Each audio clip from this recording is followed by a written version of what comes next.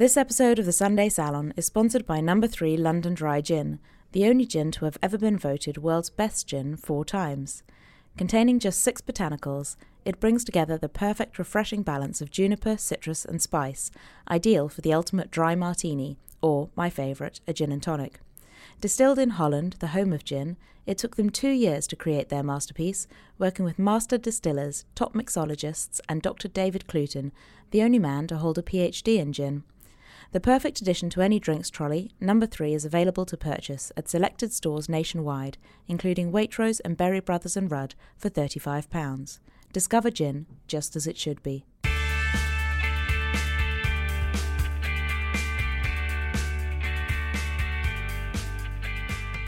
Hello and welcome to the Sunday Salon, a podcast celebrating brilliant books and the women who write them. My name is Alice Azania Jarvis, and each week I chat to an inspiring female author about her work, her career, how she writes, what she reads, and everything in between. I'm interested in the stories behind the stories, and the joy that books can bring, no matter what genre or style.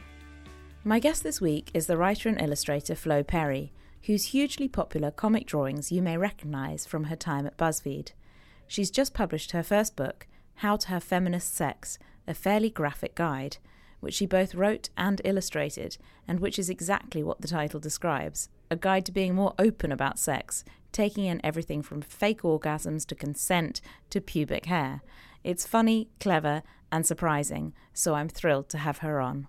So Flo, welcome. Thank you so much for coming on today. I'm so thrilled to have you here. Thanks for having me. Let's start with the book. How would you describe it and what made you write it and illustrate it? I hope that it's both substance and style. It's funny and it's a good-looking book, but also I think everyone can learn something for it.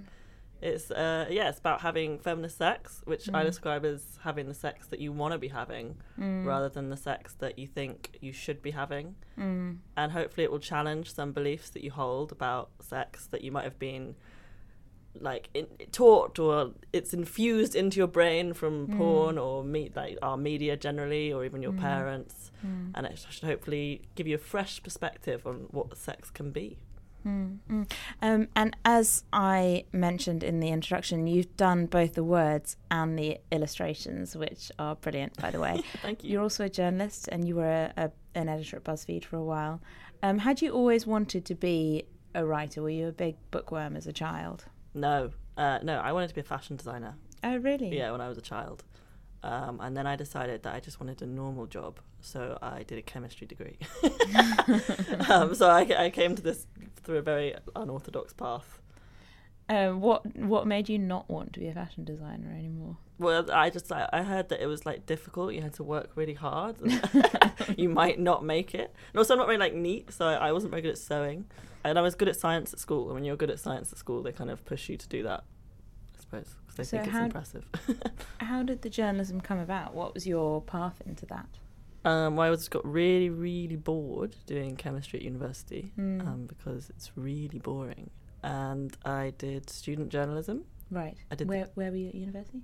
Durham, right. Which is also really boring. I joined the Tab, which was really fun. And I felt it was just more fun than anything I'd done at uni. So I kept doing that. So the Tab is the tabloid for universities, is that? Yeah, it's right? the nationwide Tab thing. Yeah. It's got its own issues, but it was really fun when I did it. Yeah. And then when it came to kind of going into that world professionally, how did you kind of translate the student journalism into carving out a career? I think professional is quite a strong word for what I was doing at BuzzFeed. It wasn't tricky. BuzzFeed was very haphazard, and that was the only proper job I've ever had. So, it wasn't like a big leap. I went from being edited by someone 1 year older than me to being edited by someone 2 years older than me. It was really fun, but it wasn't. No one had proper training. And what about the illustration? Is that something that you've always done and had an aptitude for? Because you incorporated it into your work at BuzzFeed as well. Yeah. I've always drawn as a hobby. I think most children draw, and then people stop at different ages, and I didn't stop.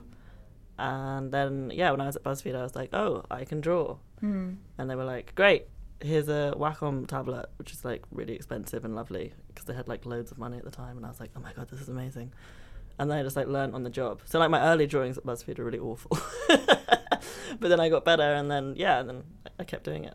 And you've illustrated 2 other books as well, A Girl's Guide to Growing Up Great, written by Sophie Elkin, and Remember This When You're Sad by Maggie Van Eyck. How did those come about? They were both through BuzzFeed. Sophie just saw my work and really liked it and was like, I want this person to illustrate my book. So that was great. And I worked with Maggie at BuzzFeed. So yeah, they're both just from putting my work out there through BuzzFeed. One of the things, and I was saying this in the lift on the way out, that sort of surprised and delighted me about your book was that it was very humorous. And it's quite interesting because it's not just that the words are humorous. I mean, they are witty, but the pictures are also humorous. I always find funny people quite fascinating because it is a very particular skill. Have you always been someone who's funny? Have you always tried to make people laugh? Yeah, I think that for some of us, it's an innate desire to have attention and be appreciated within that only comes from other people laughing at you. And I think, yeah, it's something I remember definitely as a teenager, trying to make everyone laugh at school and stuff. Does it take a degree of confidence as well to put your humour out there? Because, I mean, it's one thing me thinking I'm funny. But, most people probably don't. So you have to take a leap of faith. Are there times when you sort of think, God, I don't actually know if this really is amusing? Yeah, literally every single time. It is, writing jokes is horrible. Because you write a joke, like, for this book, like, obviously I wrote hundreds of jokes. And you write it and you're like, oh, yeah, that's funny. I made myself laugh. Great. And then, because it's a book, you have to read it 25 times. And like when you read it even twice, you're like, oh, I remember thinking that was funny before. Because jokes are surprises. They're like, you set it up and then you have an unexpected outcome. That's what a structure of a joke is. And when you know what is coming, it's not funny anymore. And suddenly it's like, yeah, you think, oh, I can just tell I'm trying to be funny, but so yeah, it's horrible. It's completely nerve-wracking. So thank you so much for saying that my book is funny. You're welcome. So where did the idea for the book come from? I think I'm a really nosy person that's really interested in sex. I kind of think that everyone is most interested in sex over everything else, so maybe everyone else is lying. And yeah, so I always like want to talk about it. I'm always the person at the parties like, let's play Never Have I Ever. I want to find out what all you guys get up to. And then yeah, I did a lot of reading about sex.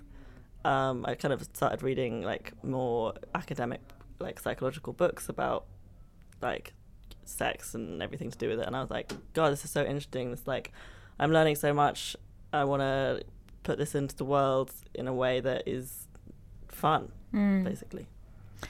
We've seen quite a lot of books about kind of sex and the female anatomy, and ranging from everything to, we had Lynn Enright who wrote Vagina on the podcast before, and we've had Emma Barnett talking about her book Period, and much more of a discussion of, obviously Me Too brought about loads of discussions of consent and so forth. But Me Too aside, why do you think that we're visiting, I suppose, this territory now?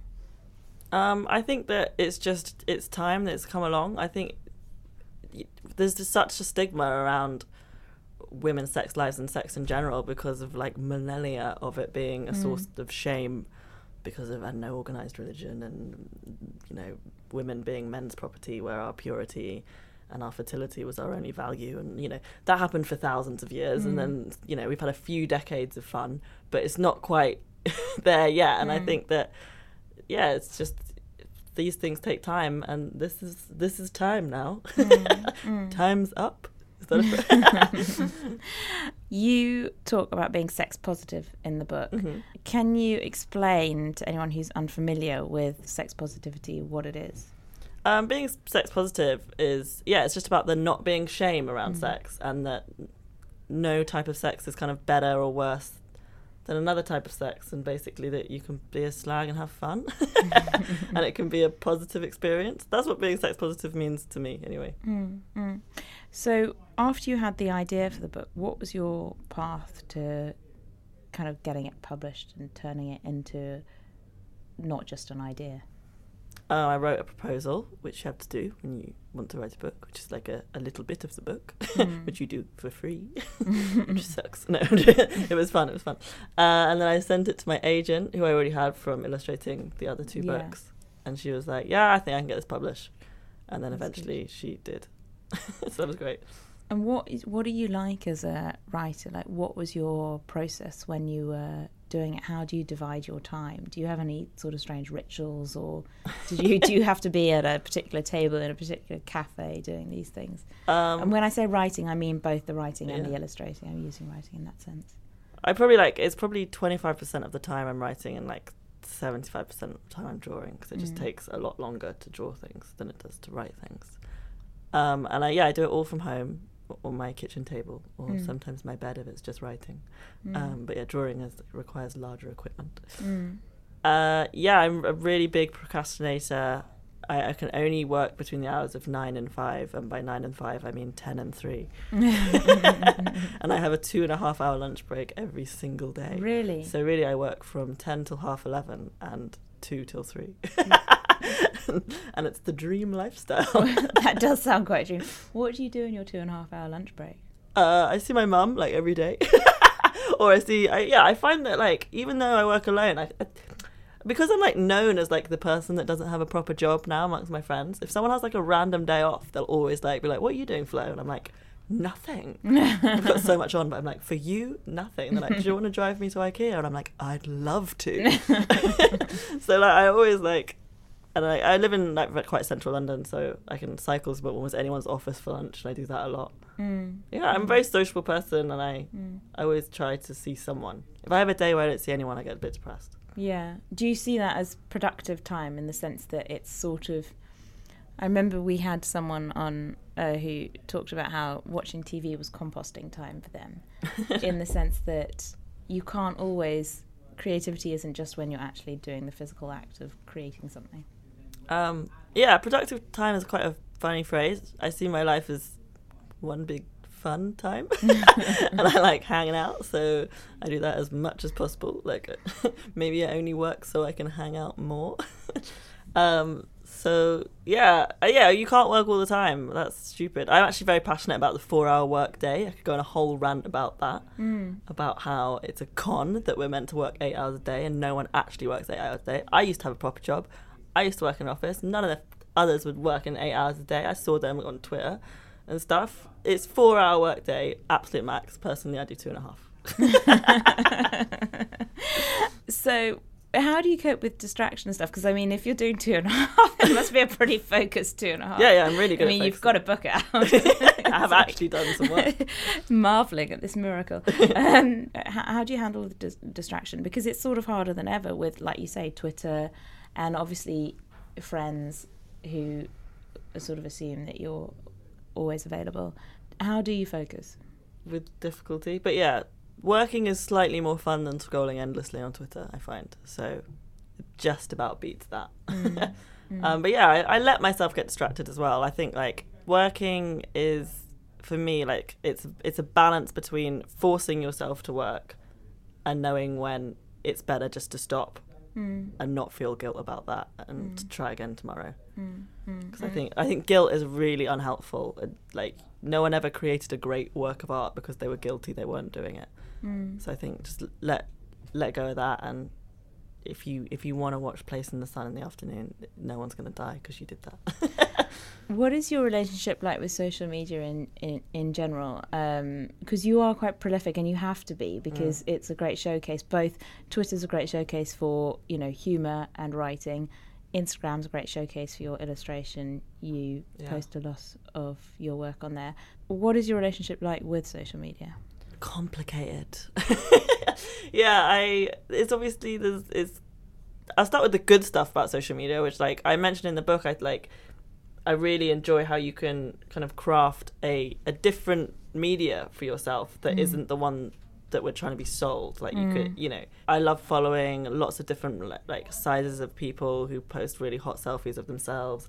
I follow like quite a lot of sexy people who post sexy content, and like I've got this created feed that like is my interests and like diversifies my mind and is much more than I'm going to get from opening a newspaper. And that's great, and I wish I could just have that for 25 minutes a day. But I find the kind of addictive nature of it completely toxic. And I think that nothing will kill your sex life more, like sitting on the sofa next to your partner watching TV, but you're just actually both scrolling on your phone in your own little bubble, and that makes me quite sad. And I think that we should all make an active effort to stop doing that so much. Do you make an active effort to stop doing that? Yeah, I really, I don't like going on my phone when I'm with someone else. And I find it quite rude when other people scroll publicly. Scrolling is only for the toilet. Or maybe for like the first 15 minutes to make you open your eyes in the morning. That's when I do it. You've spoken in the past about growing up with famous parents. Your father is Grayson Perry, the artist. Is he? But is he? And your mother is Flo Perry, the psychotherapist. How aware of that when you were a child were you? This idea that you had these kind of two national treasures sort of for parents. I mean, people forget that they really were not famous until I was 12. So I had a normal childhood. Yeah. And then when they did become famous, is it strange that people kind of know who your parents are, and I suppose ask you when you come on a podcast about that? Yeah, it is strange that everyone knows who my parents are, and it's strange they think they're cool because most people's parents are lame. But apart from that, no, I mean, I don't know any different, so this is my life, and it's as strange as any other part of it. With the book, what is it that you're hoping to achieve? What kind of conversations would you like to spark with it? I think any conversation. I just want people to talk about sex more. And I want, I feel that with the whole Me Too movement thing, a lot of the conversation we've had in the media about sex is negative, and sex as a source of trauma, which for a lot of people, of course, it is. But I would love to balance those conversations with sex as a source of joy and fun for women, which hopefully it mainly is. Yeah, I just want people to talk more about sex and it to become less taboo and something that is more part of our everyday lives, or 3 times a week life. I don't know about you, but I found that my experience of sex education was woefully inadequate, and it was sort of the bare necessities, so to speak. And I know that this is being changed and that the curriculum's having a revamp. But all the same, I feel like there's so many issues that are addressed in your book, whether that's being comfortable in your body, choice about, your pubic hair and that you don't need to wax it all off, whether that's just the issue of consent that could be taught at a younger age. What was your experience of sex education like? And, if it was as bad as mine, when did you start to question that? Yeah, it was crap.